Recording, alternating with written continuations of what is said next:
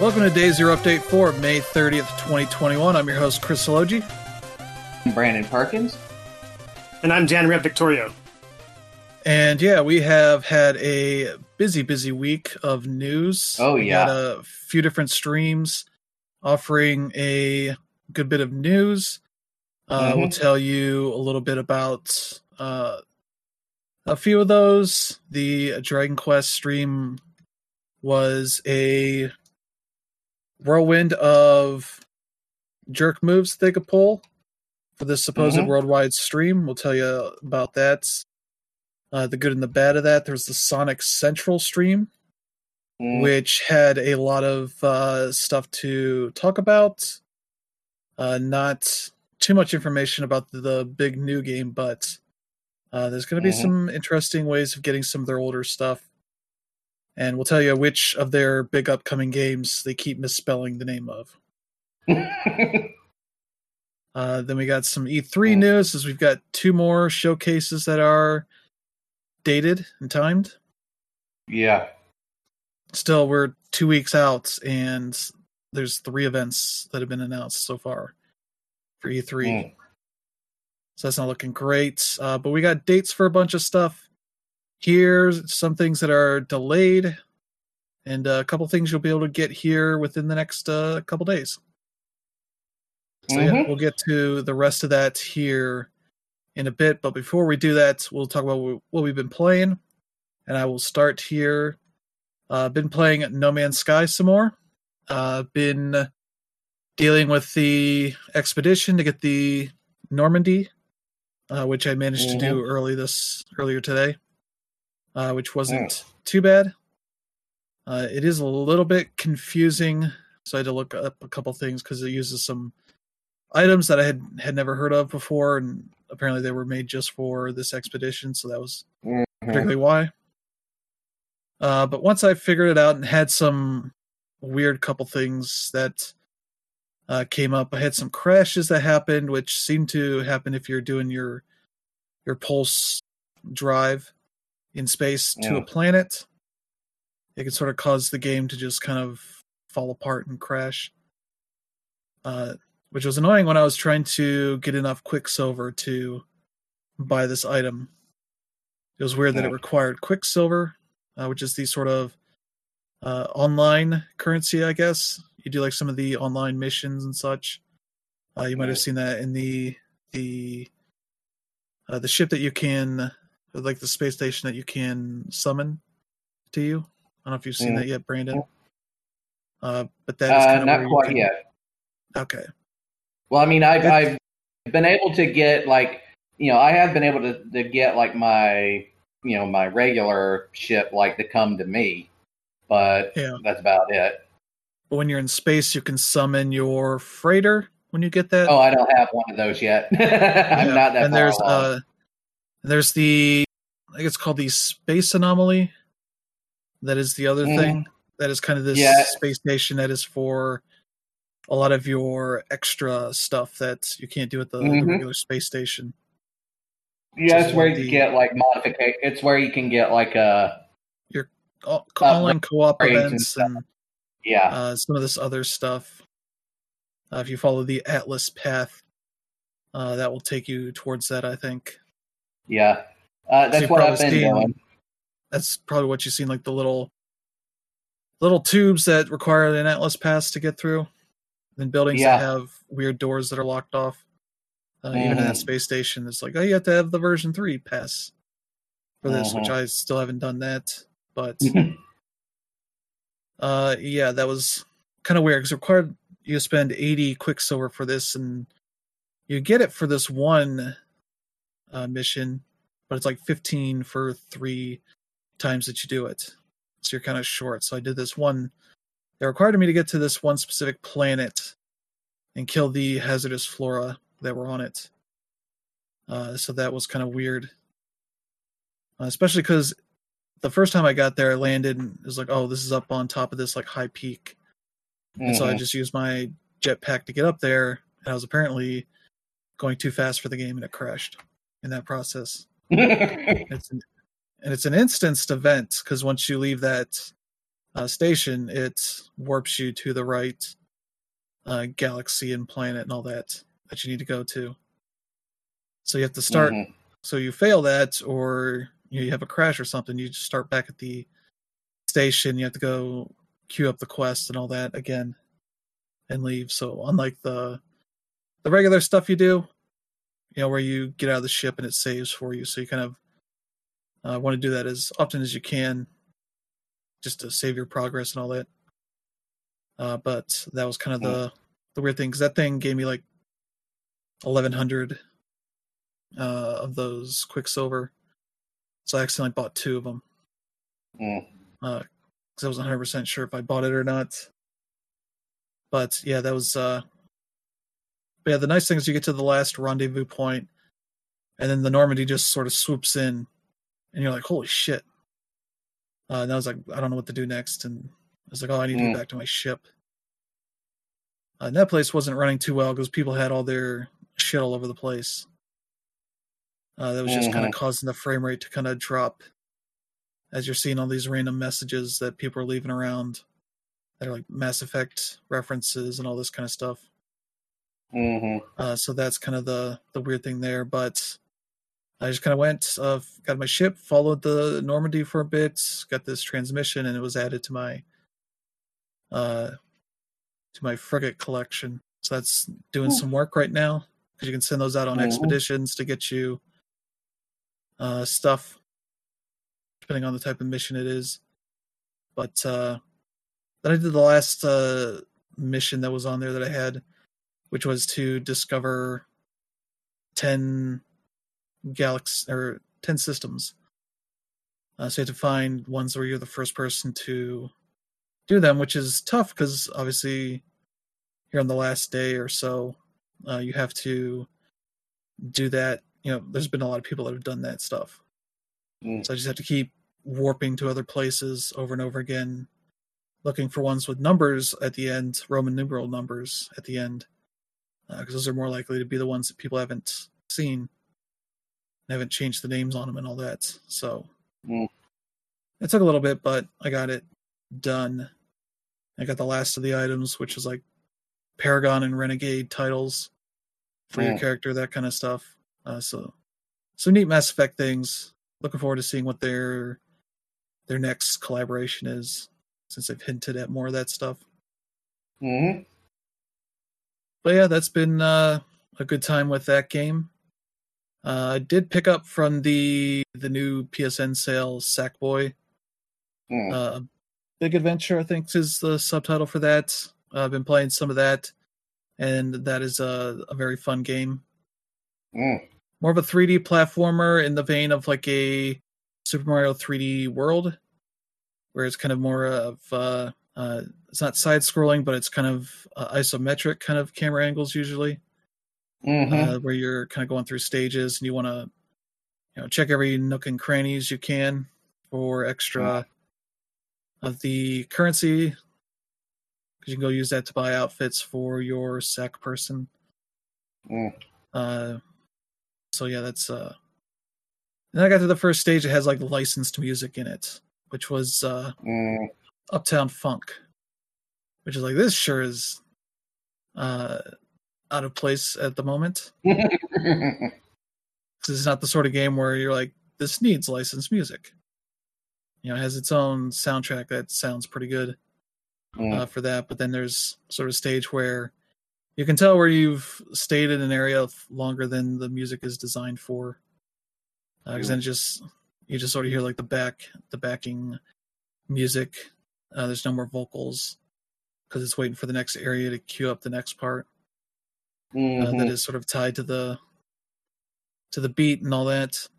So that was a bit weird and neat, but yeah, been enjoying that game a lot. I tried out some of the side stuff. There's like these secret sets of stages that have much harder levels.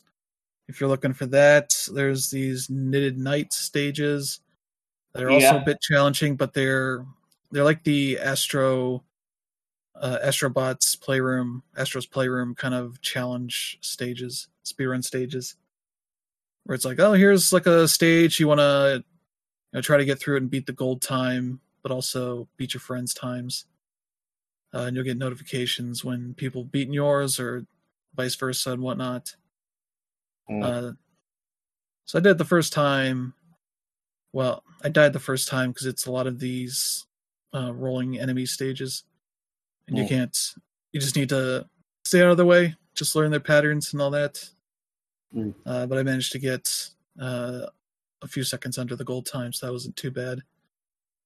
But yeah, that's been a lot of fun. Looking forward to putting some more time into that and having kind of a meteor platformer to play, since there's not too many of those out these days.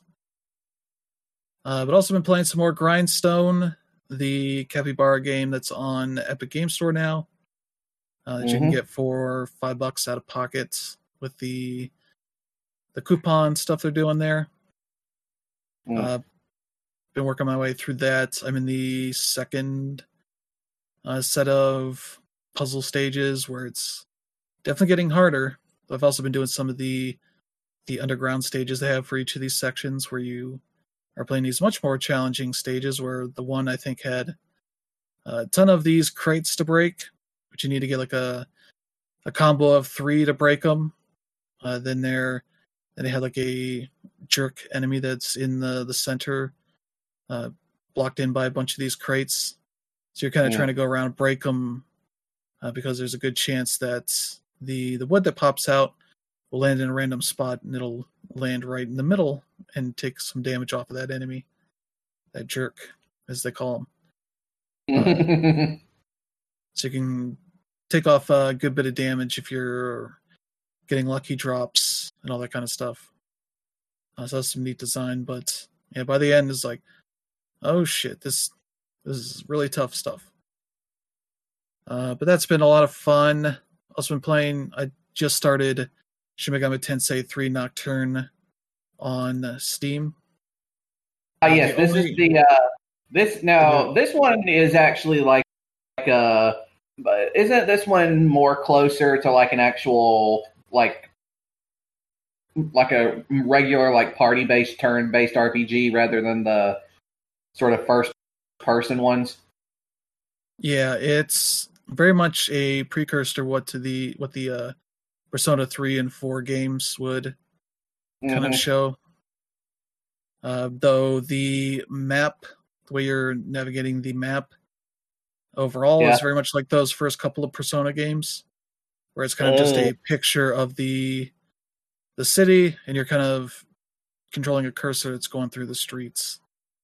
I mean, they do that in the later ones too, just not to. I think that PSP version of 3 did that. Yeah.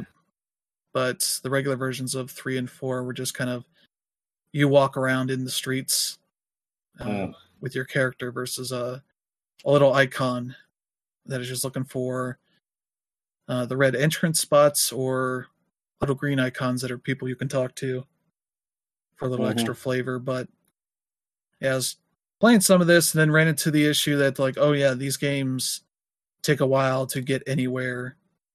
Especially to get to a save point. So I had to quit out about 45 minutes in, and I'll start over again afterwards. At least I know what I'm doing, and I got some of the free DLC, which I think one adds like an easier difficulty, and the other one adds some stuff that ties into the Raido Kuzunoha games. Yeah. The other like Shin Megami Tensei spin-off games that are more, I think, action battle oriented. You're kind of put in little arenas to fight with your demons, that kind of stuff. But yeah, the game's a little bit rough from what I've seen. It's running in 30 FPS for me. I don't know if that's because I have my monitor set up for 75 FPS to run above 60 FPS. If that's kind of messing with things, I'll have to check the boards to see what's going on with that, or if that's just how it's supposed to run, which would be a shame So I'd like it to be running at 60 frames per second or higher. What else? It doesn't have automatic continuation on the dialogue. It doesn't just keep going between subtitles. So you have to keep clicking. All that. I didn't see any options to keep it going, and every button I hit just didn't turn it on or anything like that, as far as I could see. So that's a shame. I liked some quality of life stuff like that. But yeah, it's story stuff seems interesting so far. There's this whole riot that happens in the park that killed a bunch of people. So then you go to the hospital to find your teacher, I think, to meet up with them, and then you get to the hospital and there's nobody there. It's like, well, something must be going on because this is weird. That kind of stuff. But yeah, that's an interesting thing. It very much has the style of the non-Persona Shin Megami Tensei games. Yeah. Where those are more, the Persona games are more anime styled, and these are more, they're kind of a different style to them. I'm not sure how to describe it. It's like the eyes have, heavy eyeliner on them, that kind of stuff, like more gothic kind of style to it that sets it apart from the Persona games. The lighting and all that is all a bit different. So a lot of stuff that's similar to what I know of the Persona games, but still plenty of differences that I can tell, and haven't even gotten to any sort of fighting or anything, but being a Shin Megami Tensei game, it's probably not going to change all that much, because it's all still going to be about exploiting elemental weaknesses and all that kind of stuff. But probably be a little bit rougher than what the later Persona games would do to sort of iterate on that formula. Yeah. And, I believe there's also not a calendar aspect to this game, to that kind of stuff. So you're just kind of going around doing your stuff and not worrying about how you spend your time as much. So that's been largely it. I'll be putting some more time into that after today. So, Brandon, what have you been doing? Well, I'm still playing Mass Effect Legendary Edition. I finished the first Mass Effect, and now I'm well into Mass Effect 2. And as I said on last weekend, I have to say it again here. There is one hell of a whiplash when you go from the first Mass Effect immediately to the second. Because between the first game and the second game, they made a lot of extensive gameplay changes that it's almost so much so that you almost feel a sense of almost like unease. Like, did I just imagine all the shit that I just played in the previous hour? Because you got to remember, when these games originally came out, we had like a good couple of years in between releases. So by the time Mass Effect 2 came out, we had already had a good couple of years to unlearn all the stuff that we had learned to play the first Mass Effect. But the changes they made between the first two games are extensive and controversial, to say the least. For one thing, whereas in the first game, the sort of cover-based combat was more of an afterthought than anything else, or at least seemed to, here it's very much like a major part of the game. It's very much a feature. So much so that you need to really take this shit seriously or you're going to die very, very fast. Also, something that they changed is ammo. You now actually have to worry about ammo. In the original Mass Effect, you literally had unlimited ammunition for basically every weapon that you could get your hands on. Now, it could overheat, but you didn't have to worry about running out of bullets. Here, no. You do have to watch your ammo. The good thing, however, is unlike in other shooters where the ammo is specialized to like some specific weapon, that is not the issue here. All of the ammo is standardized. So, it doesn't really matter. You don't have to really worry about like picking up like submachine gun ammo or pistol ammo or whatever. All the ammo works for every kind of gun you have. Another major change they made is traversing the actual universe. In the first Mass Effect, when you were going from planet to planet, all you had to do was, go to the galactic map on the Normandy, choose what system you wanted to go to, and then which planet. And then you'd maybe have that stock animation of you, passing through the mass relay off to the next world, and then that'd be it. Not so here, and they ended up keeping this mechanic for Mass Effect 3. I remember that much. Here, you actually have to manually pilot the Normandy to different planets and systems. Now, the good thing is, this isn't a problem if you're going from one planet to another within the same system. However, if you have to travel to another system, that means you have to watch your fuel, because there's a fuel mechanic you have to deal with now. Now, it's not that big of a deal, because if you run out of fuel, all it does is make the Normandy a lot slower. But it can be annoying. And there's another thing you have to deal with, which is the scanning and probes, which are a finite resource that you have to rebuild every so often. Because there's also a resource gathering mechanic in the game now, because you have to, use them to research things like, new things for the ship or weapon upgrades or things to get to further along certain subplots, stuff like that. I will say though, it's still fun in spite of all of that. But it's definitely a bit of a whiplash between the two. I won't lie.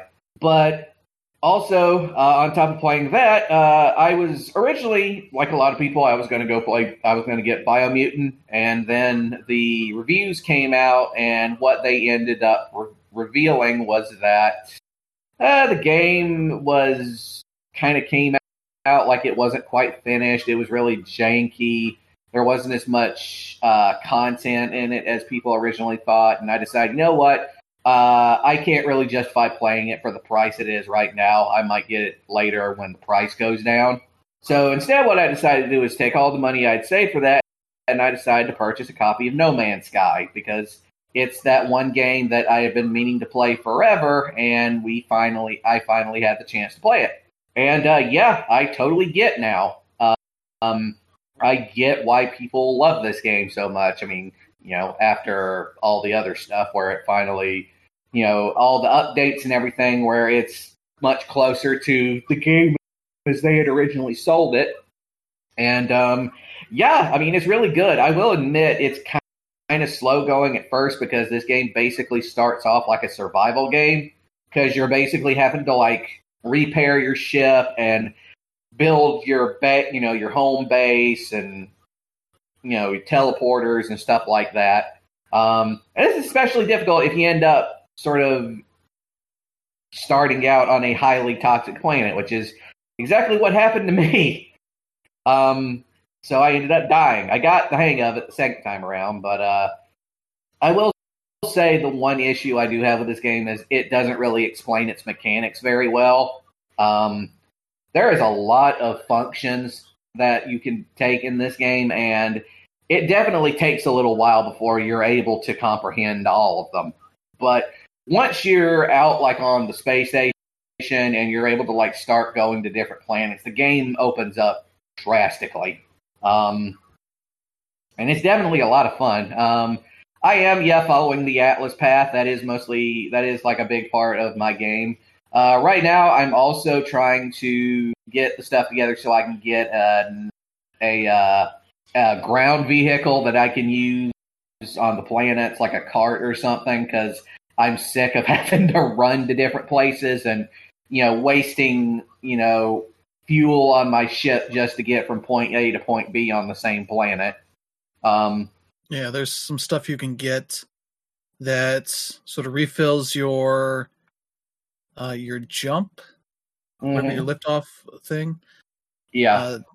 Doing the expedition, that was definitely something that was really nice because I never had to worry about that again. Yeah. So he uses some sort of solar energy to refill it. At least a little bit, so you don't have to worry about it for a while. That was very nice, though. Definitely a thing you want to work towards is the big mech suit. Yeah, the mech suit essentially keeps you shield from all the environmental stuff. Hazards. And picks up with it. It has its own inventory to pick up that stuff. Does it have like its own mining laser as well? Yeah. Okay. Is it stronger? Well, I say stronger. I actually just got a stronger mining laser last night, so it's not. Yeah, you can buy that stuff in the shop on the space station. Yeah. The upgrades and blueprint type stuff as well. If you haven't told you yet, if you put those little bits of technology next to each other, it boosts up your stats for that stuff. So you'll be able to tell because there will be like a color outline on it when it's next to something similar. Same thing for the exosuits and the freighter and all that. So you know when it's successful. It's obviously all the stuff that looks alike. They have the similar kind of icon to it, so you can mess around with moving that stuff around to see what I'm talking about there. Yeah, I'll make a note of that. And also just pull up the No Man's Sky wiki. That's anything you're confused about, just look it up and see if it's something that you should be concerned about or how it works. So usually explain how to do it. And if you're like, I have no idea what that is, well, it's probably not something you have to deal with right at the moment. Yeah, this is definitely a game that definitely needs one because there is a lot of shit that happens that you come in contact with this game. And it's like, what the fuck am I supposed to do with this? Yeah, and they've built a lot of it into the game. If you've noticed, there's your like codex that has like, here's all the elements. It'll tell you like, oh, this is how you get them. I think it probably fills in as you see them. Yeah, but it'll explain like that stuff, like when you use it in your little portable refiner, like what you can turn it into, that kind of stuff. So if you need to know, like how, if it's like, get this chromatic metal, it's like, what the fuck does that come from? They'll tell you that. Yeah. That's chromatic metal. You got to put like spatial metals into the refiner, copper, iridium, shit like that. Yeah. I remember that much. But yeah, that's basically what I've been playing. So, Dan, what about you? Yeah, last week I talked about Famicom Detective Club, and I had beaten The Missing Heir. So this week I had beaten The Girl Who Stands Behind. And like I mentioned last week, the game was actually the second one in the series. However, it's actually a prequel to the previous game. So you're given a bit of a background as to how the main character became a detective. And you also come across Ayumi, who is your main partner at the detective agency. So you pretty much are still a teenager, and you come across a murder at her high school, and it turns out that the person who was murdered is Ayumi's best friend. So that's how that relationship comes about, and it's really interesting seeing the dynamics of everything. And last week I complained about how it was more difficult in the sense where, like, sometimes you have to repeat yourselves in certain instances because you just have to be paying full attention. And yeah, I already had an idea of that. So I pretty much found this game to be a lot easier than the first, but I also found it to be like better overall. The last one took place primarily in this cursed family's estate, whereas this one was at a high school. So you're dealing with like all sorts of students and teachers, all with different attitudes and stuff, and it's really easy to see. Whereas with the other one, like everyone was just mad at you. Here, like they're more interested in you because you're an interesting person. And then like so it just has a better overall dynamic. And it's funny because like knowing that it's the second game in the series, the way it ended really teetered off by talking about The Missing Heir. So I'm wondering whether I should have like played it in reverse, but I'm glad I did it the way that I did, because I did find this game to be the better one. And yeah, so that was that. I've been playing a whole lot more Knockout City. The game is going to be free until June 1st, but you also can play up to skill level 25. So there's a whole lot of modes there. I've been linking up with a few friends, so it's been really, really enjoyable. And yeah, I'm enjoying the heck out of that game, and I didn't really see myself enjoying it this much. I also got a review code for World's End Club. I didn't get too much time into it yet, just because like this weekend has been crazy. So hopefully with Memorial Day tomorrow, I'll have more time. But so far, I don't have any thoughts yet. So that's about it. Nah. All right. So let's get to the proper news. Here, we'll start with it's almost the end of May here. Mm-hmm. Memorial Day is tomorrow. Yeah. Hopefully we'll get the episode out by then, but if not, it'll be in time for you to get your new stuff from PlayStation Plus and Games with Gold. We'll talk a bit about that here. For PlayStation Plus, they have a pretty good month here from what I've seen. Yeah. For PS5, they have Operation Tango, which is that sort of cooperative spy adventure game that we saw at one of the state of plays in the past few months here. Yeah. That looks really nice. Has a nice style to it. So that'll be the big one of the big new releases here. The other one is a game that was announced the day before this PS Plus lineup was announced. Virtua Fighter 5 Ultimate Showdown for the PS4. Yeah. So they are... Is it? This was it wasn't this like I'm trying to... Wasn't this kind of like a remaster of the original by the guys who did the Yakuza games? I think they've redone all the character models at this point. Okay. So they look a bit different, but a bit better than the original game, which was very much an early game in the Xbox 360 PS3 life generation there. Yeah. Then came back as like a digital only game for the PS3. I think that was PlayStation Plus at launch as well. Now they've done this Ultimate Showdown, which I think was called Virtua Fighter 5 Esports in Japan. Sort of that whole thing, but this debuts on PlayStation Plus for the PS4. I think the main negative that it has is that it doesn't have revamped online code. So it's kind of the same kind of online code that the original game had. No rollback code or anything like that.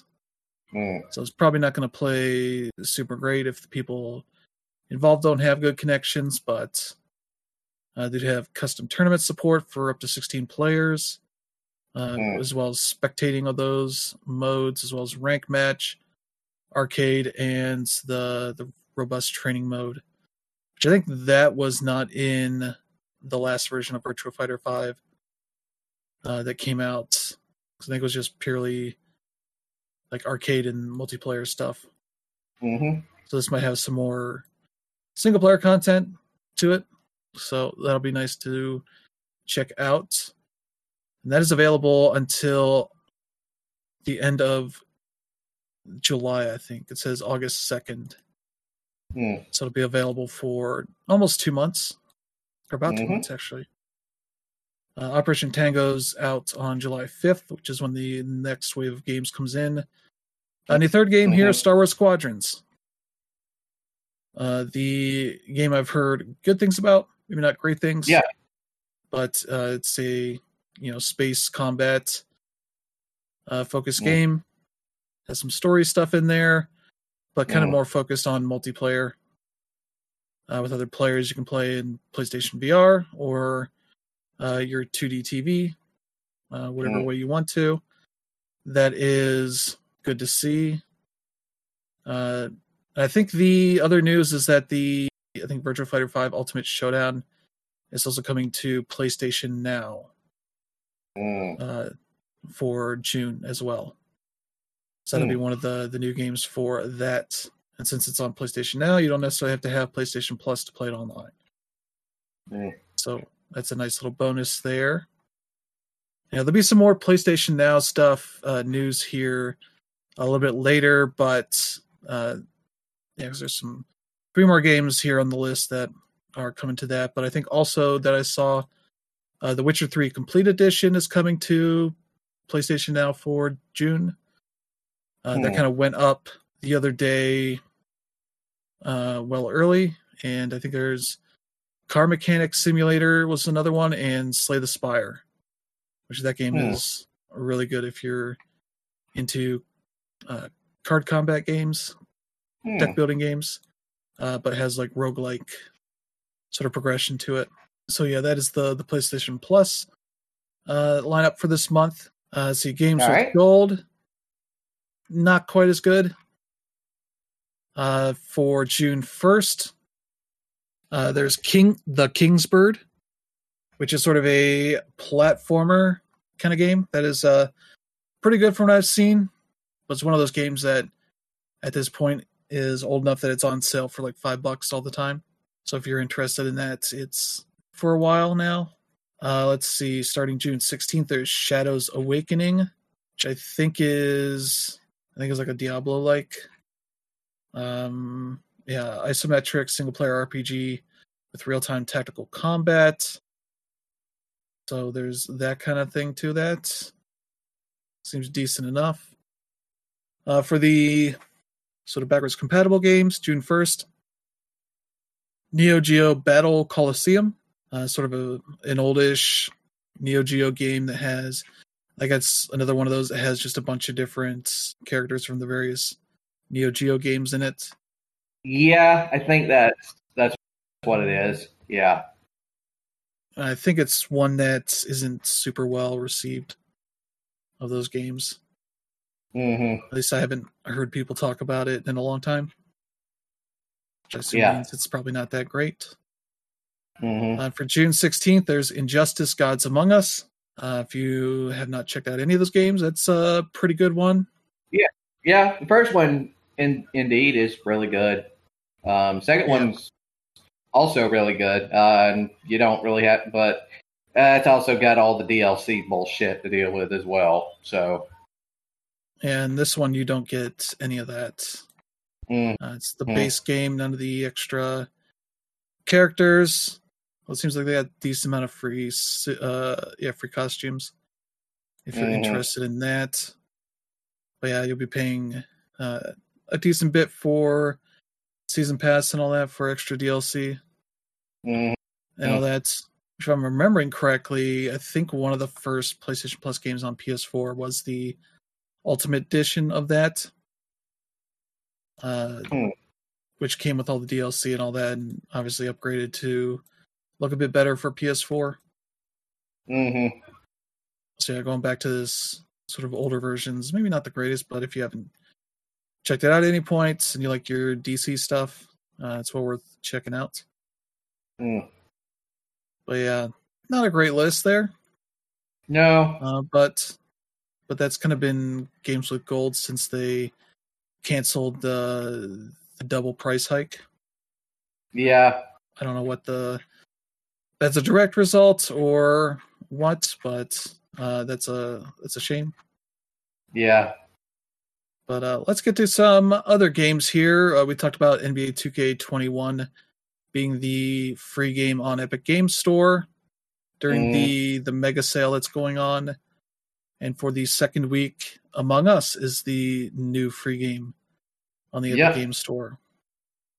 So now you can have a free PC version of that game if you haven't grabbed it any other way yet. Yeah. That game is now so popular that they're just giving it away. Yeah. Though it's been free on the mobile version since launch, so it's not the greatest version from what I've heard on that, but it's probably pretty good because it's better than nothing, I guess. Yeah. But yeah, that's the new free game you can grab for the next few days here. Yeah. Also free that is out now is the demo for Disgaea 6, Defiance of Destiny on the Switch. Mm-hmm. I can grab that. I think it's the first 2 chapters that are free. Then your progress can transfer over to the main game. For getting that, and that is out June 29th, the game itself. Yeah. Mm-hmm. That one. I'm gonna be looking into that demo later on tonight because I love that series and I want to give it a shot. Yeah, that one definitely snuck up on me. I didn't expect it this soon, so I'll probably check out this demo when I get a chance too. Yeah. Yeah, so there's your good bit of free stuff you can check out. Let's see. Coming out here this week, Griftlands is coming out of early access on PC on June 1st, as well as coming to PS4, Xbox One, and Switch on June 4th. That is the new game from, let's see, Klei Entertainment, makers of... what other games have they made? They made the... I forget what the other games they made. Don't Starve. And those... what else? They made Hot Lava, Oxygen Not Included, Invisible Ink, Mark of the Ninja, Shank. Those games. So they made a lot of games. A lot with a very specific kind of art style that is pretty unique to them. And this game is no different. It is a deck building game, roguelites and all that, but you're kind of having a lot of story stuff to it, where you're kind of in this sci-fi post-apocalypse kind of world where you're doing jobs for people to get reputation. You can decide how you're going to talk to people, and that can even play out into combat as you're like hacking their minds and that kind of stuff. And apparently the decisions matter. I haven't played enough to see that realized, but it's a pretty neat proposition, and the couple hours I've played on PC have been a lot of fun, so I'm definitely interested in playing some more of that now that it's almost done. So you can check that out. Right. Also coming out next week is Chicory, A Colorful Tale. PS5, PS4, and PC. That's June 10th. That is out. I'm not sure what the price is going to be. I'm not sure if they've announced that yet, but they did announce the date for it. And that's the kind of adventure game where you're a dog with a magic toothbrush. It's a paintbrush. Paintbrush, sorry. But you're kind of able to paint the world and all that. And you can play in co-op with a bunny friend.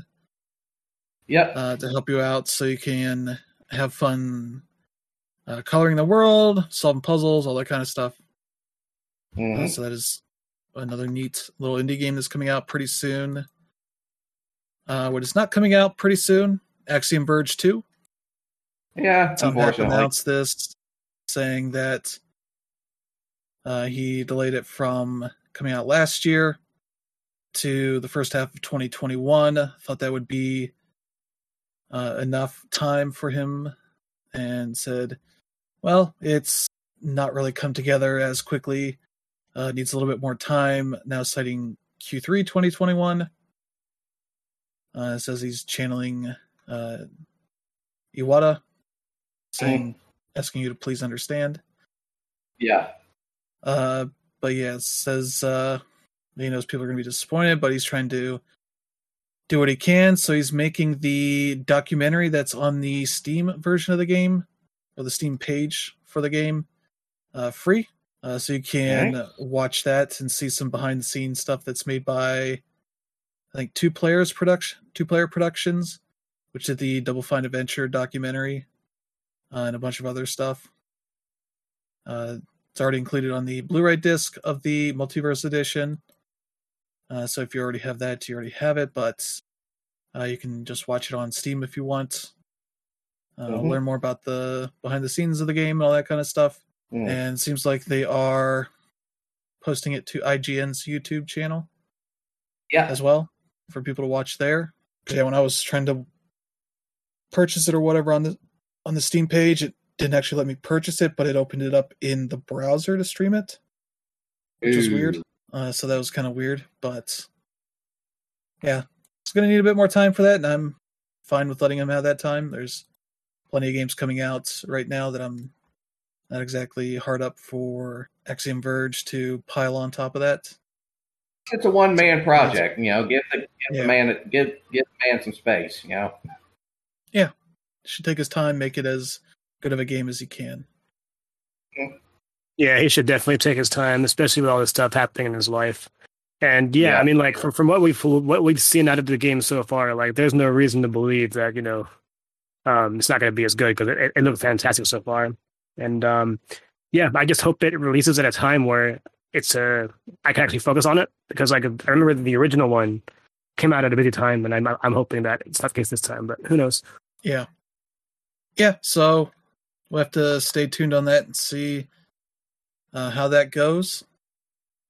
But speaking of games that have been delayed, Far Cry 6 got delayed from a February launch, I believe. Now finally has another date, October 7th. They put out a couple of trailers this week, one gameplay, one story trailer to show off some more of that game, which still looks pretty good. Yeah, coming to PS5, PS4, all the Xboxes, PC, Google Stadia, and Amazon Luna on October 7th. And they showed off some of the side character stuff, like the dog buddy you have is now like a dachshund with little wheels on the back legs. Yeah. So, and that or an alligator. You can also get an alligator. Yeah, sure. But let's be honest, nobody's getting the alligator. Yeah. That's very much that whole thing, but yeah, so there's that. The rest of the game seems very much like another Far Cry game. Mm-hmm. Just with Giancarlo Esposito as the main bad guy. Mm-hmm. So we'll have to see how that turns out here as one of the big fall releases. Yeah, it had a pretty weird reveal. Like, I don't know if you guys saw it, but there was a countdown leading up to it, and then after the countdown was over, it started another 30-minute countdown, and I was like, wow. Came here at 11 o'clock. You're going to make me this till 11:30. I mean, what they showed was interesting. I wish it looked kind of better. But again, I get that they're also still making it for current-gen consoles. So. Yeah. But let's talk about some more games getting dates. The current 3 new Pokemon games have all gotten dates. Pokemon Brilliant Diamond and Shining Pearl. The remakes of what were these? Were these DS games? Or were they GBA games? DS games, okay. Yeah. Those are coming out November 19th. Mm-hmm. So you can check those out here shortly before Thanksgiving. And Pokemon Legends Arceus is coming out January 28th, 2022. Yeah. That's the one everybody's really wanting to hear about. Yeah. Yeah, this one kind of follows suit with what they did last year. Release the Pokemon towards the tail end of the year, like, the week before Black Friday. That'll drive all their winter sales. And it'll be interesting to see because, like, Pokemon is obviously a system seller, and there's been a lot of rumors lately about the Switch Pro probably being unveiled before E3, so that when they have E3 announcements, the third parties can go ahead. Oh, you can see it up-resed on, and whatever the Switch Pro can do. So we'll see with that. And then, like, the thing with Arceus is that as exciting as it was when it was announced, like, you could tell that the gameplay was chugging a bit. So, I mean, it definitely would benefit from more power, but we'll see. I'm definitely excited about it. It's not really the first time we've seen like a standalone RPG title. They did it with Gale of Darkness on GameCube, a decade back. But I'm looking forward to you seeing Game Freak do something different, and this is it. Yeah, we just need more details because that first trailer was interesting, but it still left us with wondering how the game overall worked as a thing compared to the regular Pokemon games where you start off in your town and you work your way around, catching more Pokemon, leveling up, and all this. And this one seems to shake things up a bit. Yeah. Maybe they'll actually have like a unified Pokemon universe now. Yeah, that's not. I mean, probably. I mean, like this game takes place in the past, so I mean, even if it's unified, it wouldn't say much because it'll definitely be the first game as far as chronology goes. Mm-hmm. Yeah. But yeah, we'll have to see. I assume they'll have some things to say maybe around E3 time. Mm-hmm. Seems like a place where they could talk about more of their game. Yeah, it's really weird. It's really weird because like Nintendo and the Pokemon Company, even though they're essentially the same, they operate very differently. Like, who knows if like they even are a part of E3? Because I don't think they would have like announced it now. They could have waited 2 weeks from now because there's no difference. But I don't know. We'll see. Yeah, it might be they announce the date now and then they talk more in depth about it during the whatever streams they have. Mm-hmm. Yep. As bizarre as that is, that's very Nintendo. Yep. Yeah. They give you that small little crumble, and you're like, "Well, where the fuck is the rest?" And like, well, here it is, assholes. Yeah, because another company that we'll talk about soon showed something about a really anticipated game and showed no date. So again, it wouldn't surprise me. Yeah, but yeah, we're talking more about games that have been delayed quite a bit. Here's another one, Dying Light 2. Also has a new name, Dying Light 2 Stay Human. For whatever reason they picked that name. But that has a new date of December 7th. Coming in right before the end of the year. Hopefully they can hit that. But yeah, they announced some special editions for that. And I think a new version of the original game called Platinum Edition. Mm-hmm. It has the game and all the DLC, including that expansion that they released called The Following. So you can check that out. Should be out pretty much on all the platforms but the Switch. And yeah, there's some special editions of this new game as well. So if you want to spend a lot of money, you can definitely do that. Mm-hmm. So yeah, there's your other big fall release. But yeah, not happening this fall. BlizzCon 2021. They canceled it and announced a new kind of hybrid event for early 2022. Yeah. So they'll be announcing some more stuff then. And showing off more of Overwatch and Diablo 4. I think at that point. But yeah, it doesn't seem like it's going to be a full physical event. Might be some limited appearance opportunities there, but at least has streaming stuff for any big news. Seems like so. Yeah, COVID's still affecting the ability for cons to happen. Yeah. Probably will still be some that happen this fall, but there's some companies that are definitely taking it easy on that kind of stuff right now. Yeah, and honestly, that's a smart thing to do. They got they got better places to forward those resources right now. Yeah, but yeah, that seems like a good move. One of the other big events that happened this week was a new State of Play from Sony, showing off gameplay for Horizon Forbidden West. Yeah, and that game and a PS5 for me cannot come out soon enough. Yeah, it looks really nice from what they've shown. No dates coming out of this, so it's not coming out at least in the next couple of months, I assume. But they have said that they are just waiting to finalize the date, but kind of wanted to get some gameplay out there to let people see what they've been working on. Which seems like the big things they've changed is kind of fleshed out the melee stuff. The first game, it's kind of just very basic stuff you kind of want to do as like a last resort kind of thing. Whereas here, there's more kind of combo stuff to it. as well as like an ultimate kind of move. Mm-hmm. And I think they've also fleshed out some of the combat with the sort of regular people.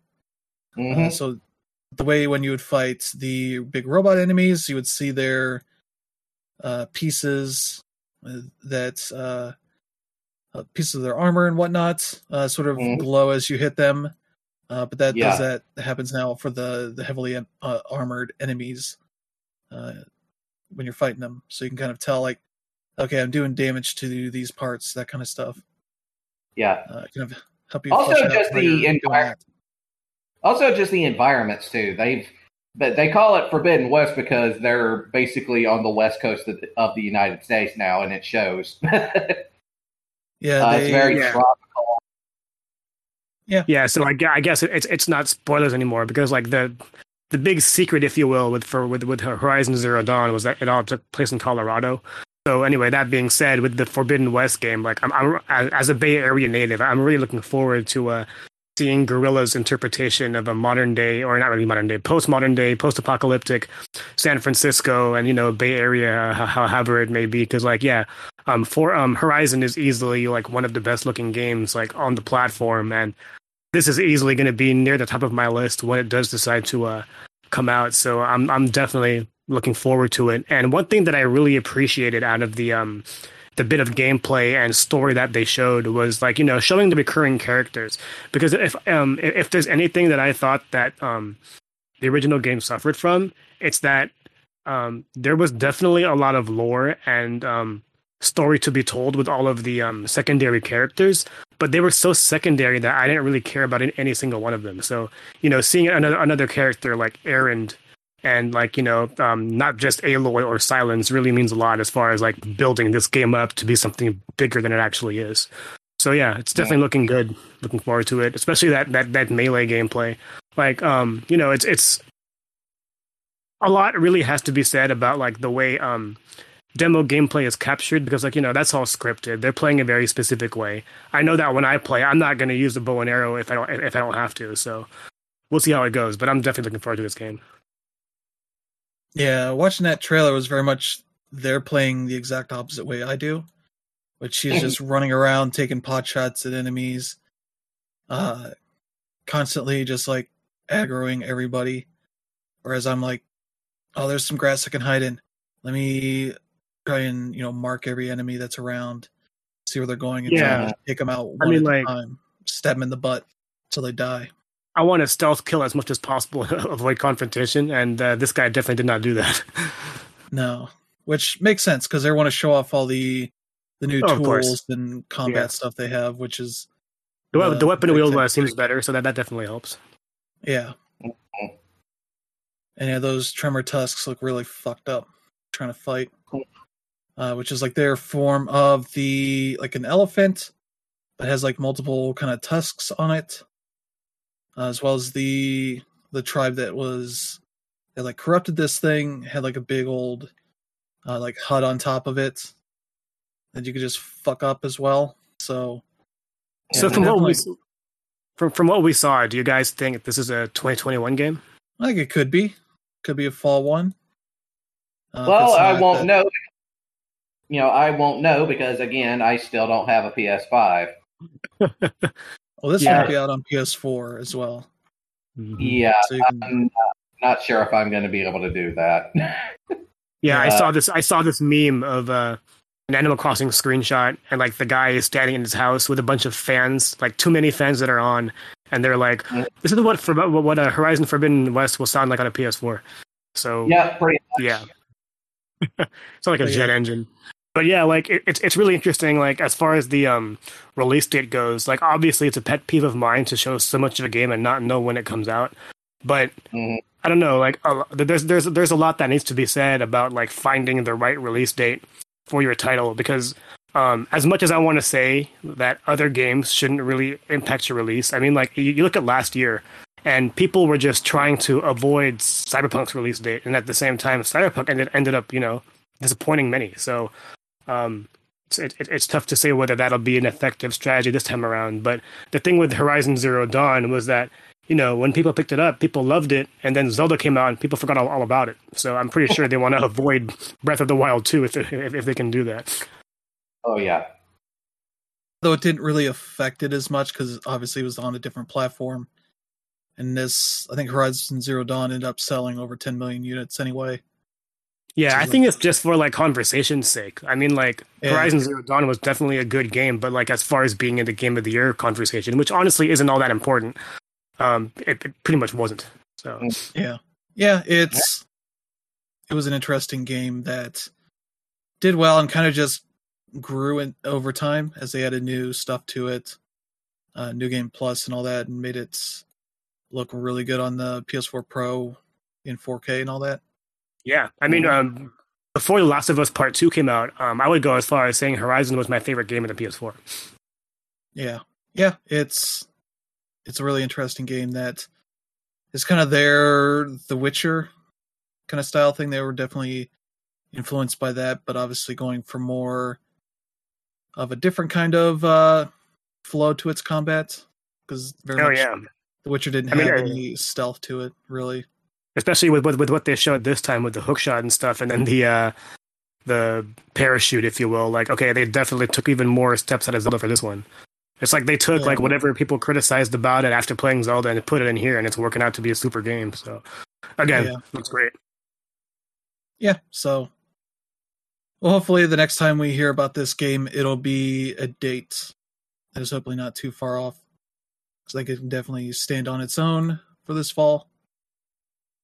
But let's see as we go.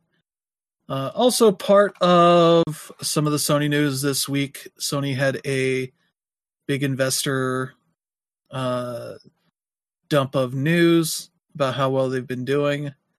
And part of that, there's some slides talking about PC releases, Horizon Zero Dawn and Days Gone. That also mentioned that Uncharted 4 seems to be the next game that they're working on for a PC port. Which is a very good game.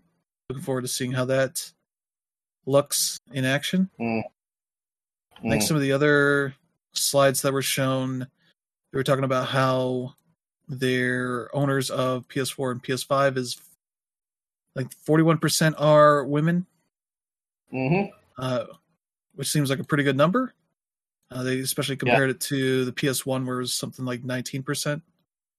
So definitely had a lot of growth in that, and recognizing that, it's not a boys' club anymore. Boys only club at this point. But talking about, I think, some of the other sides, like investing more in PlayStation Now, which if they're getting games, at least starting to get games at launch, like Virtua Fighter 5, that is hopefully going to keep growing. So it's definitely the one thing they do lack compared to, a Game Pass or even PlayStation Plus, is sort of games that are coming out to it at launch. You can help bolster their subscriber numbers and all that. Because I think the numbers on that is it's at like 3.2 million right now for PlayStation Now subscribers, which is about twice as much as what it was before at the very start of the pandemic.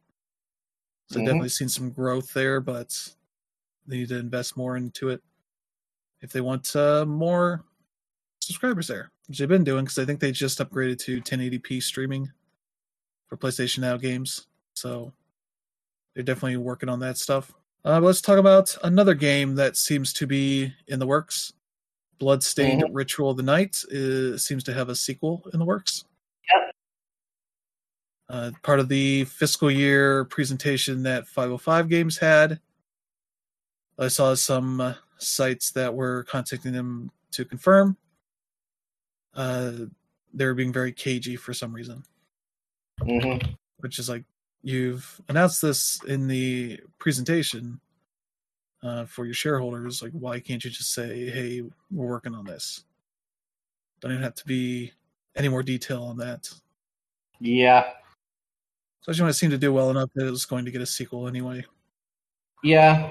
I guess the one big difference here is that, it won't have the Kickstarter baggage going with it. this time around. Because there's one thing about about Bloodstained that is very obvious when you play it, is that, like I said, yeah, it's obviously a Kickstarter project, and it shows with all of the content that was added in there after the fact to, for patrons and stuff. So yeah, where you can see all the weird portraits of real people. Yeah, in there that come flying out at you. The wide variety of content that is in it, and very much are, them doing the various sort of stretch goals in the game. Yeah. See, this way it'll have more of a unified vision, basically. Yeah. Is what I'm saying.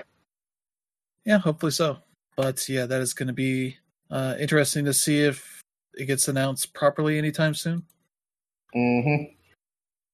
Let's talk about another game that had a bit of a rough launch, Cyberpunk 2077.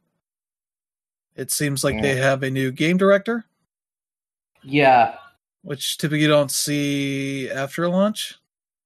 But the new director is Gabriel Amatangelo, who's followed former Quest director Matthias Tomaskiewicz, who left CD Projekt Red recently.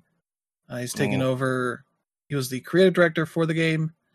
Now he's taken over as game director. But his sort of prior resume is that he worked on a lot of big stuff for BioWare. He worked on the expansions for Dragon Age Inquisition, as well as Star Wars The Old Republic.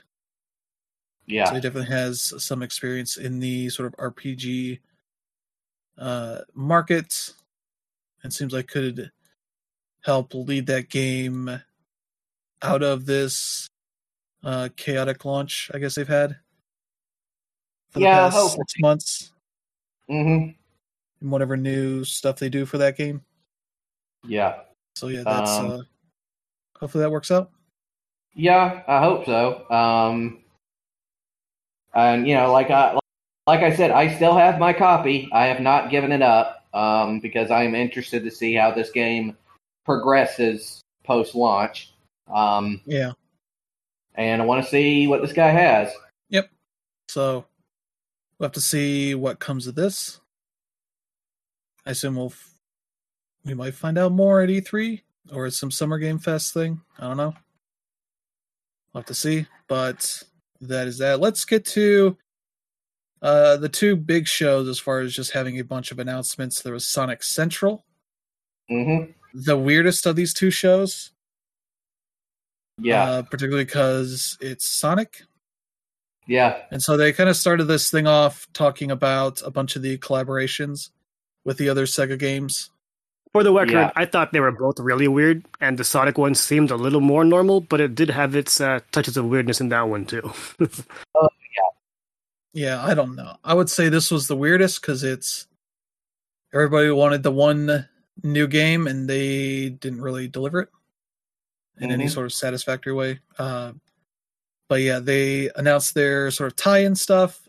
There's the Olympic Games Tokyo 2020 that is coming June 22nd. It seems to... This is on all the consoles, all the PlayStations, Xboxes, I think Switch and PC as well. They're putting a Sonic costume in that. It seems like a game that is not taking itself seriously at all, because I saw other costumes they have as like an astronaut outfit, that kind of stuff. When you have a thing that looks like a Sonic costume that you see at like a E3 convention, some dude wearing. So you see this dude in a fucking giant Sonic costume outrunning people on track or hitting a home run with the baseball, doing all this kind of weird shit in this fucking like Sonic furry outfit kind of thing. Yeah, it's kind of like the old Crash Bandicoot commercials with that guy in the crash suit with the hole in his mouth, except there was no hole in the mouth, but it was just as awkward.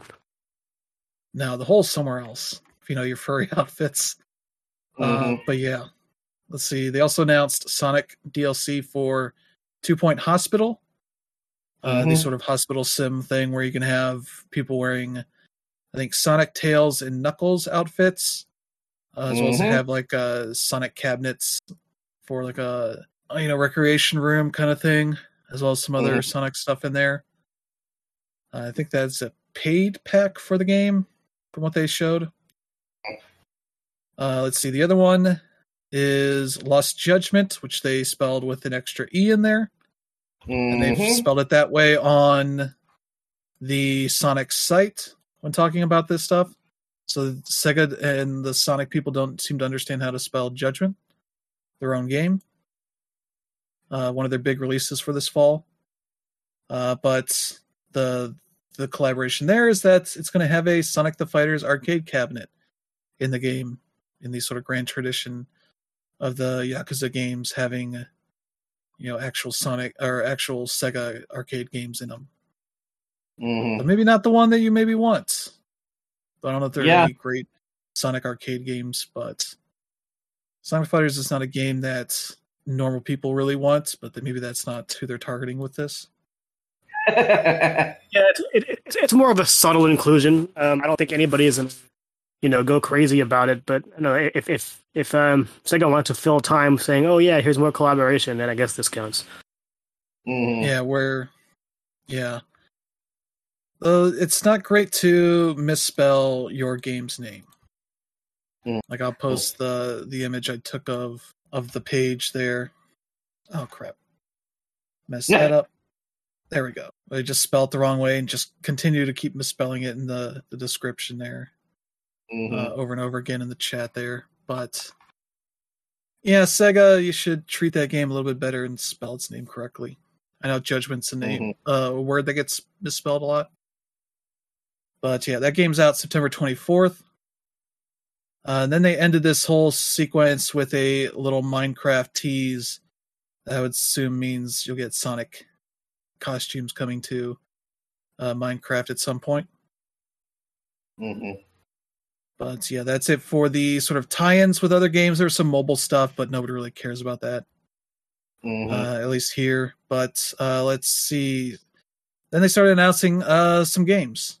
Sonic Colors Ultimate, the game we've heard about for a while, that they were doing some sort of Sonic Colors remaster or remake of the DS and Wii game. That's like one of the few Sonic games in the past 15 years that people actually like.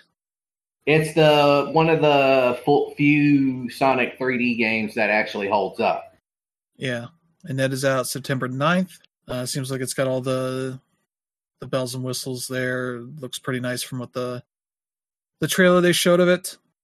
And also, Roger Craig Smith is back as Sonic because he retired a little while ago, and I don't think any games were released without him, so I'm confused why there was the retirement, or if the Sonic community was yelling at them enough that they're like, well, fine, we'll hire him back. Because there's also a Sonic Colors animated show that's also coming. They showed a little bit of that. So that is another show that they're doing, because they showed off a little bit, or no, they just had some people talk about Sonic Prime, which is the Netflix show that they're working on. So a lot of Sonic shows, more than maybe people really need. I don't know. Yeah, well, so Sonic's popular, and I think they want to take advantage of both the anniversary and the fact that the sequel movie is in development. So they want to get as much Sonic into TVs as possible.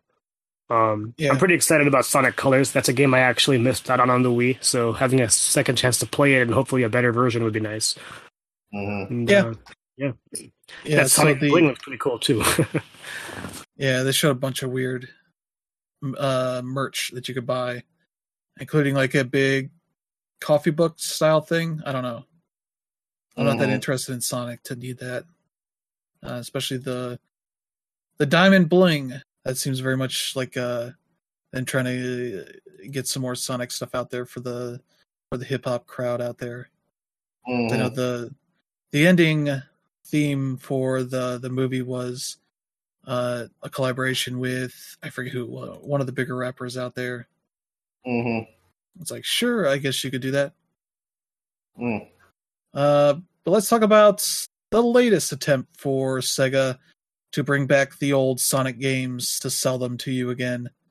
But this time, it's the Sonic Origins collection that actually has the 2 games that they have skipped over for the past 10 years or so. They have Sonic the Hedgehog, Sonic the Hedgehog 2, 3, Sonic and Knuckles, and Sonic CD. Yep.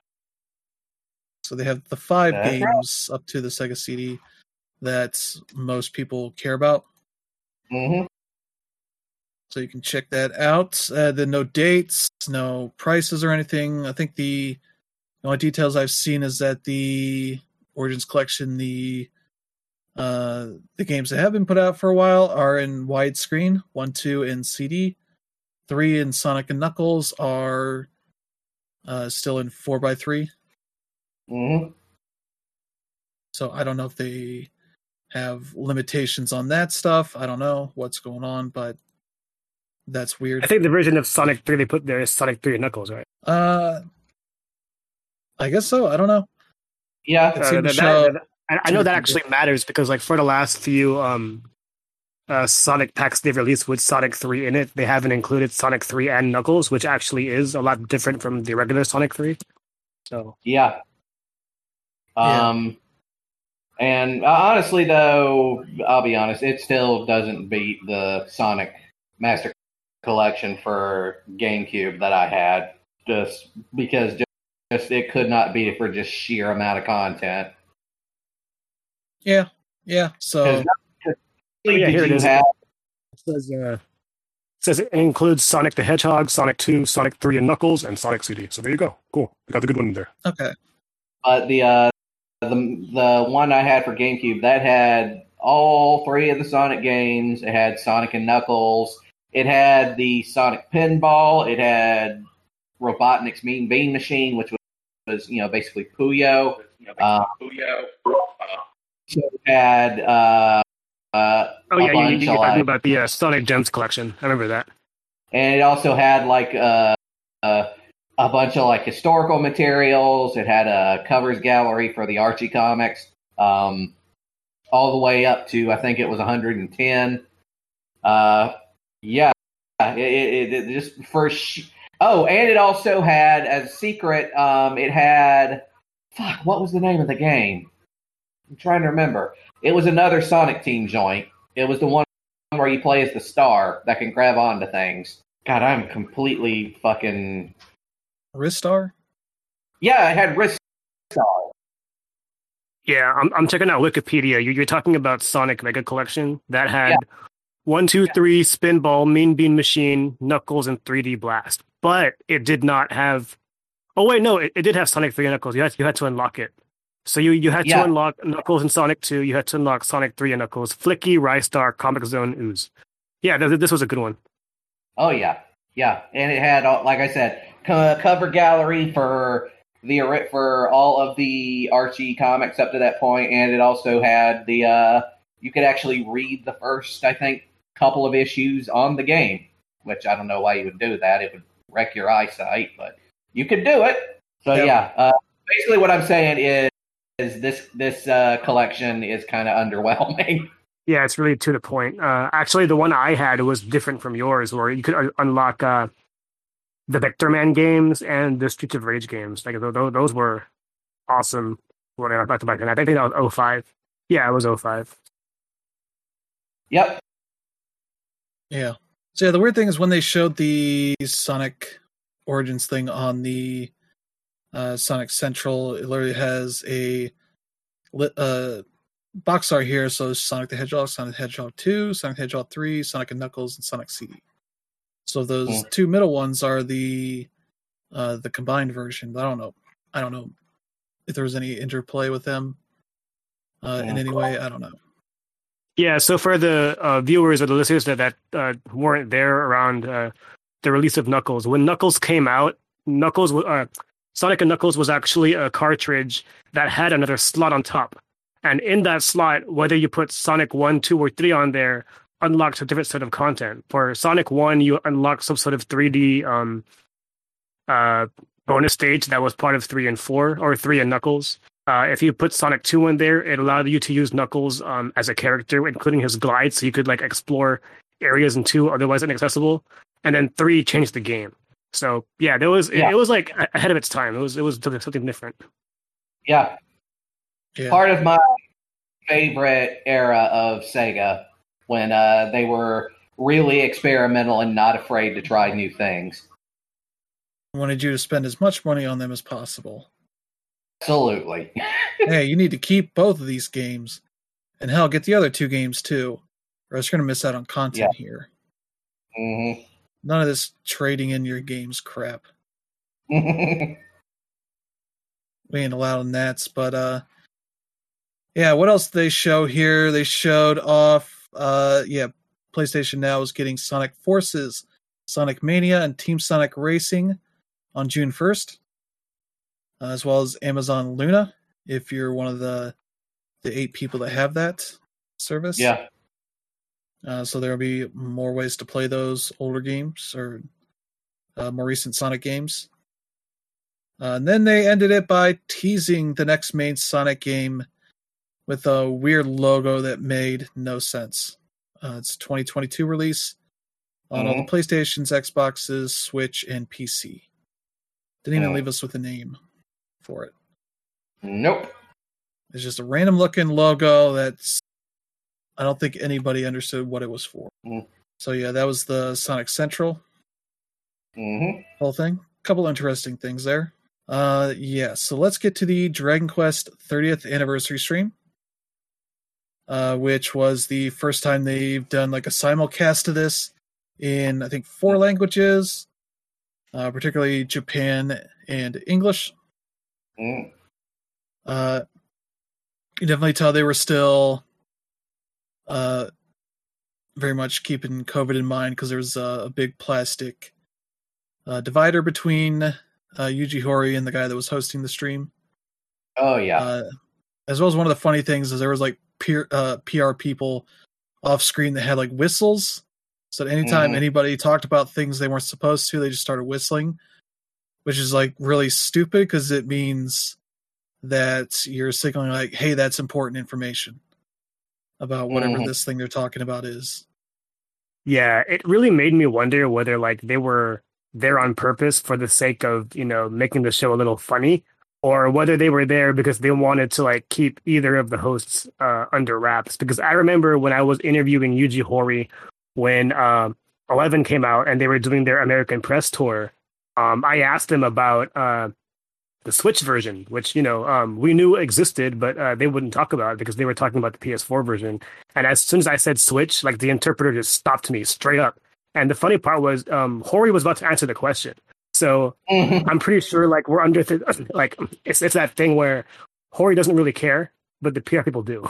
So yeah, because he's got like just in this stream, I know they had like a pre-stream for just Japan that had a bunch of games that they updated on, but here they announced like 6 games, and it's like there's so many Dragon Quest games, either they've already released that they're still adding stuff to, or that's in the works. I'm sure he's like, who gives a fuck what we're talking about? Like, there's old games in this, even new stuff around them. There's like, here's the millionth mobile game. I think it was the first thing they showed was a new puzzle game.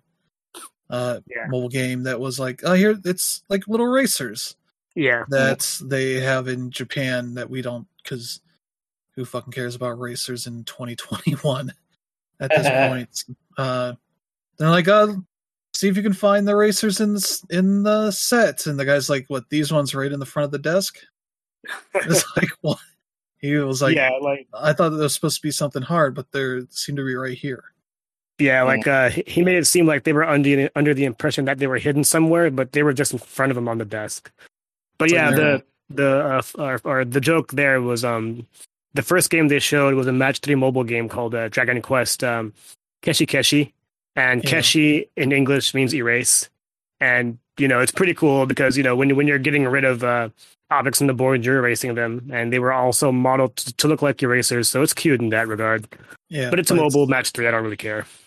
It's one of the many mobile games that they haven't brought over. Yeah. So there's like a Dragon Quest game that is like Pokemon Go, which you think would be a thing they would want to put everywhere.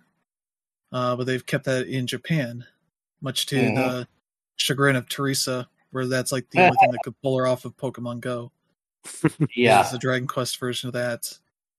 But then they talked about Dragon Quest X, the MMO that they released first on the Wii, has since come to a bunch of platforms after that.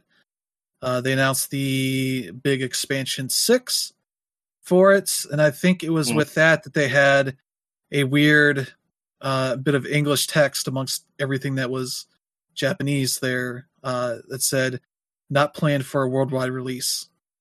Where you're like sitting there watching this, like showing like off a little bit of all the expansions that had come out previously, and you're like, oh, they finally bringing this over because Final Fantasy 14's so huge in the West, they should probably bring this over. And they're like, yeah, no, we're not doing that. We're just showing this off just for Japan, which is really weird for a stream that is supposed to be simulcast around the world, because they announced that new expansion as well as Dragon Quest X offline edition. We're like, oh, maybe that's the one that can come over to the West. And like, no, we're not doing that. So like, what the fuck is the point of this stream when half of these games are Japan exclusive?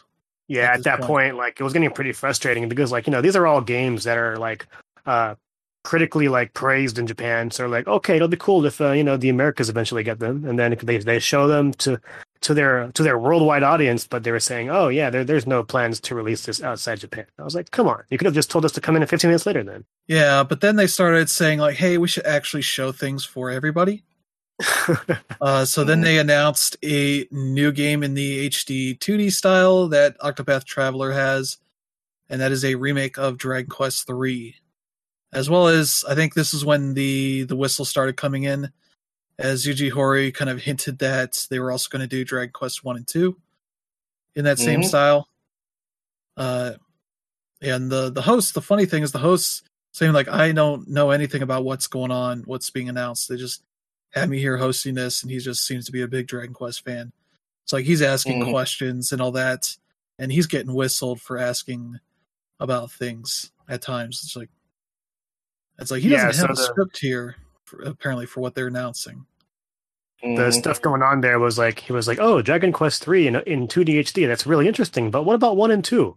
And then, they started blowing whistles there, and like Horii was saying that, oh yeah, like you never know, we might even change up the ending so that when 1 and 2 come out, those will be a little bit different too. And then, more whistles started happening. So it was just really crazy stuff. But as for the announcement actually made, Dragon Quest 3 was actually the very first Dragon Quest game I played, because I remember it being one of the first actual Game Boy Color games coming out.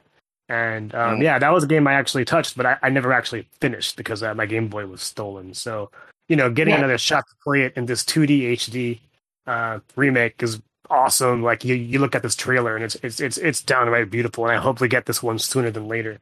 It kind of sucks that we didn't get 1 through, or we'll talk about it later, but we didn't get remakes or ports of 1 through 6 in this presentation. But this 3 2D HD that's fine with me.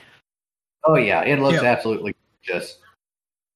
Yeah, it looks really nice. A nice way to kind of breathe some fresh air into this sort of old game.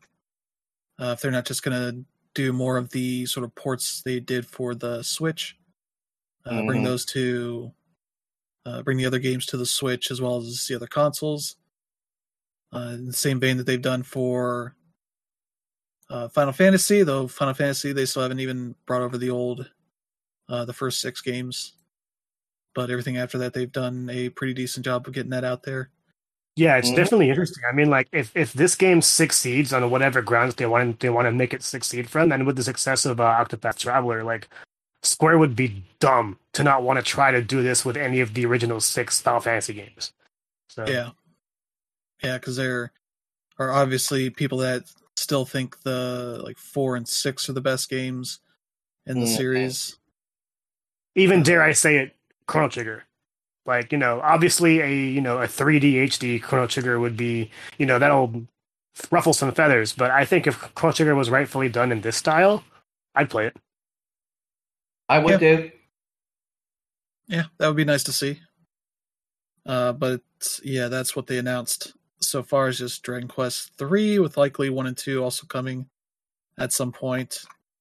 Then they announced a new game from the director of the Dragon Quest Monsters games called Dragon Quest Treasures, which is sort of a spin-off of 11, featuring Eric and Mia. From that game, it seems like a bit more of an exploration kind of RPG. Very kind of a bit more of a, I don't know. It seemed like there's more platforming to it from the little bit they showed in the gameplay.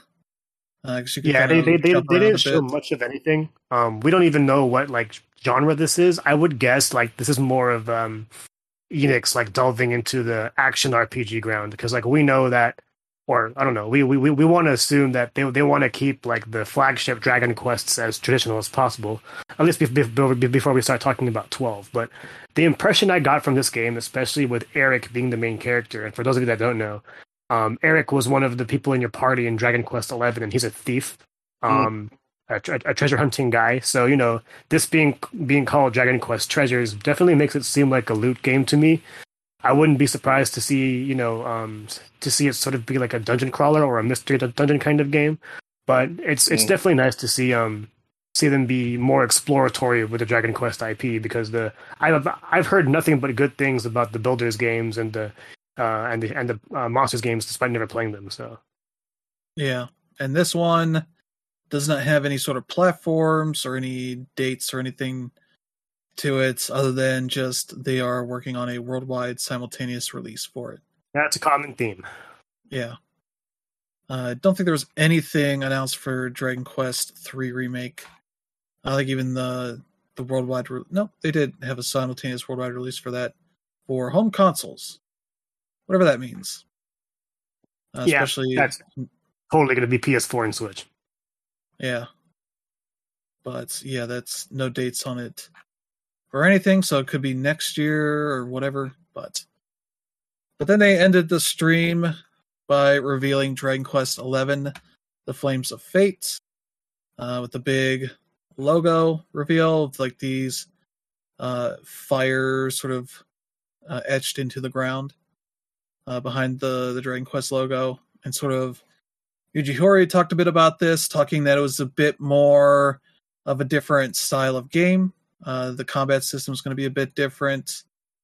They're going to revamp the command battle system a bit, so I wouldn't be surprised if they're taking a look at like FF7 Remake as sort of a way to go for that. They also talked a bit about having the story and the themes of the game being a bit more dark and mature, which really sends the Dragon Quest fandom crazy. It's like, oh no, they're gonna ruin it. It's like, I don't think they're gonna ruin it. But also all we got was the logo and a little bit of talk from Yuji Horii. It seems like it's being worked on the Unreal Engine 5.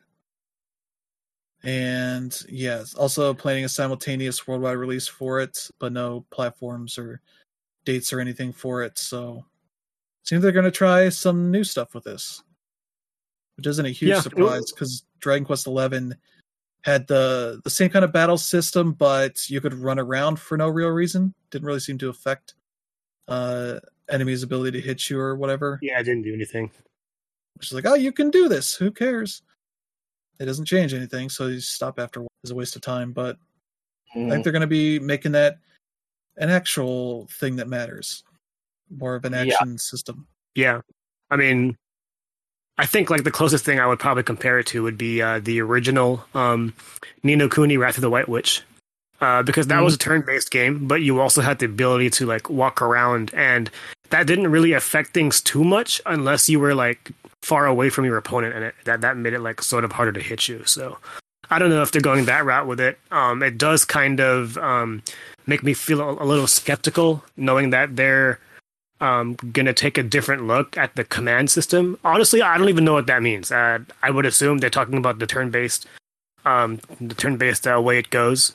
But I mean, that wasn't exactly a problem with 11 or any of the rest of the series. So that definitely does raise some eyebrows. But I remember in my discussion with them back when they were talking about 11, was like I talked about them trying to find a way to modernize the series in a way that'll make U.S. fans take note, because like as popular as the series is in Japan, like even now in the United States, like it isn't really as popular as it could or should be. And I asked them for like different ways they could do it, but they were really firmly in their beliefs that as long as they continue to make the game look modern but play the same way it always has, it'll always continue to have that same charm. So seeing what they're doing different in 12 is definitely going to give it a more interesting spike. But like the main thing that I found pretty funny with this event was when they were talking about Dragon Quest 12 also pretty much being a Dragon Quest for adults. And I was like, yeah, so you're talking about Yakuza Like a Dragon, huh? Yeah, I think they are very much looking at how that game, Dragon Quest 11, kind of did not do well worldwide, especially when they brought it to the Switch. Like that didn't really boost sales numbers as much as they thought it would for such a big franchise. And they're looking for ways to kind of breathe some new life into it, even if the like core audience, wants it to be like the other 11 games were. It's like that's not necessarily bringing in new people as much as you would like. So imagine they're looking at Final Fantasy VII Remake, Yakuza Like a Dragon, and some of these other games, like finding new ways to breathe some life into the genre and their franchises, and finding ways to do that here. I mean, I don't even know about the sales numbers. Like, as far as I know, I thought 11S on the Switch did well, and I thought it was doing a little bit better than the PS4 version. But again, I don't have the numbers in front of me, and I don't know what the expectations were. But it is interesting that you bring up that point. But I'm also wondering if it has to do with a bit of the marketing, because Final Fantasy VII has always been marketed as like the RPG that like never left you, despite being different. It's always been like dark or hardcore, very 90s in its tone. Whereas with Dragon Quest, it's never really changed, even though like the audience it had grew up along with it. And like what really bothered me about this entire event in general, as funny as it was the fact that with every game reveal they had, they played the same goddamn song over and over. Like, I get it, that's the most iconic song you have in the Dragon Quest soundtrack, but there's also a lot of other songs, including the battle song you could have used. You have a lot of like familiar BGM tones, so I don't know why they continue to insist on playing that same song over and over 6 times throughout the entire thing. I was like, oh man, imagine if you were like a producer, you making this thing and hearing that same song over and over. It's just that was a bit baffling to me, but I don't know. Yeah, so what I can see on the sales numbers, with the launch in Japan on 3DS and PS4, that sold 2 million copies, physical copies, in the first 2 days. When the Switch version launched, it sold 303,000 in the first week in Japan. So not quite as well as the other versions.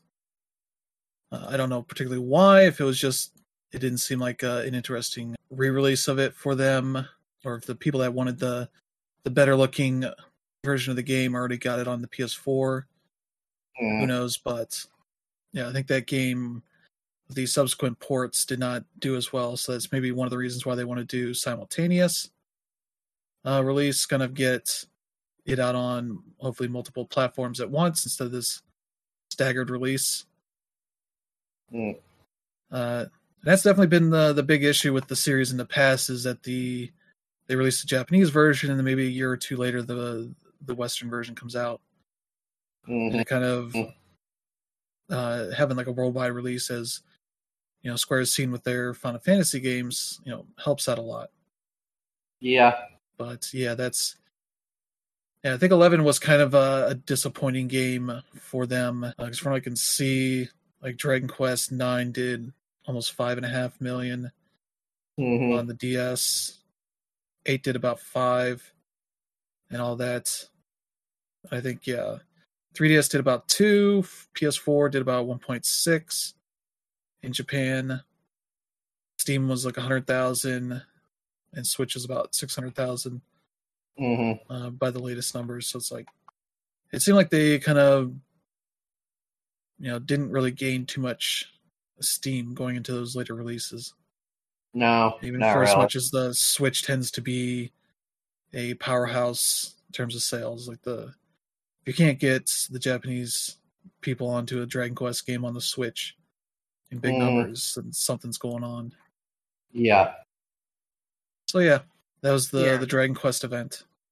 No one in the company is willingly going to admit that Dragon Quest or Final Fantasy is better than the other, but you have to think that these both SquareSoft and Enix like merged for a reason. Like, well, I don't know, was it just so Square Enix could capture control of the Dragon Quest series? Because this is honestly the best they have. They do have Star Ocean, but aside from that, a lot of these other titles that they have released over the past 2 decades really don't even move the needle. So again, like it's tough to know like what the expectations actually are for the series. And Dragon Quest as a whole has always been well reviewed. There's never been a bad one to my knowledge. So yeah, it's interesting. Yeah.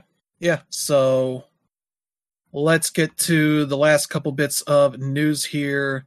Some E3 showcases being announced. The Xbox and Bethesda showcase, we talked about they were going to be doing just one show together. They announced that they will be going live on Sunday, June 13th at 10 a.m. Pacific, 1 p.m. Eastern Time. So that'll be their show. I don't know if they have a time frame that's going to be taking place. This really doesn't have too much in the way of information on it. But yeah, so that'll be a Sunday show. Yeah. The other one that we know of that is going to be happening is Limited Run Games will be holding their own showcase to announce physical versions of various games on June 14th. That's the Monday, 1 p.m. Pacific, 4 p.m. Eastern Time on their Twitch channel. They say they'll have over 25 announcements concerning new games, physical editions of cult favorites, and reprints of classic titles. It's like they're the ones that handled the physical versions of the Konami Classic collections. So they probably have some more interesting stuff on that front. As far as like Bethesda, I've been hearing rumors, and I will grant that this is. I mean, we've been hearing this rumor the past couple of years, but this is the year we're finally going to start seeing stuff substantial about Starfield. But hopefully we'll also get some more expansive announcements on the next Elder Scrolls. Yeah, Brandon's dog really loves Starfield. But yeah, I definitely wouldn't be surprised to hear more about that, especially regarding whether or not the game will be exclusive. I mean, Microsoft is not going to shell out $7 billion if they're not going to at least have some exclusives here. And I would bet that Starfield should be one of them. Yeah. Next weekend we'll be talking about E3 stuff. I assume we will have some damn dates on some of these shows, so we know exactly what's happening. Because they can't get dates a week ahead of the show. Then what is the point of this event? As far as new announcements, though, like this was definitely our biggest week going into it. So I would hope that we're definitely going to have even more stuff this week. But again, who knows? But we're definitely in pre-3 mode. So yeah. So we'll definitely do a big preview next weekend on what we hope to see from Jeff Keighley's thing, as well as E3 stuff. Let's see how more dates and such come together, so we have kind of an idea of what the flow is from show to show. So right now, these 3 shows we've got for E3 are on different dates. So there's not much flowing from one to the other. I think Ubisoft is the 12th on that Saturday, Xbox on a Sunday, Limited Run Games on Monday. Obviously, Limited Run Games is not exactly a big show, so we'll have to see how this goes. But yeah, for the time being, that is it for the show this week. We will be doing our big E3 preview next week. talking about hopefully a more complete picture of what all is happening. But yeah, we are going to let you guys know what's going on, what we think. But yeah, that's going to be it for this week. Thank you to Brandon Damrud for joining. And yeah, we'll be back next week with another slate of news and information. And yeah, for the time being, have a good week, and we'll see you guys again next time.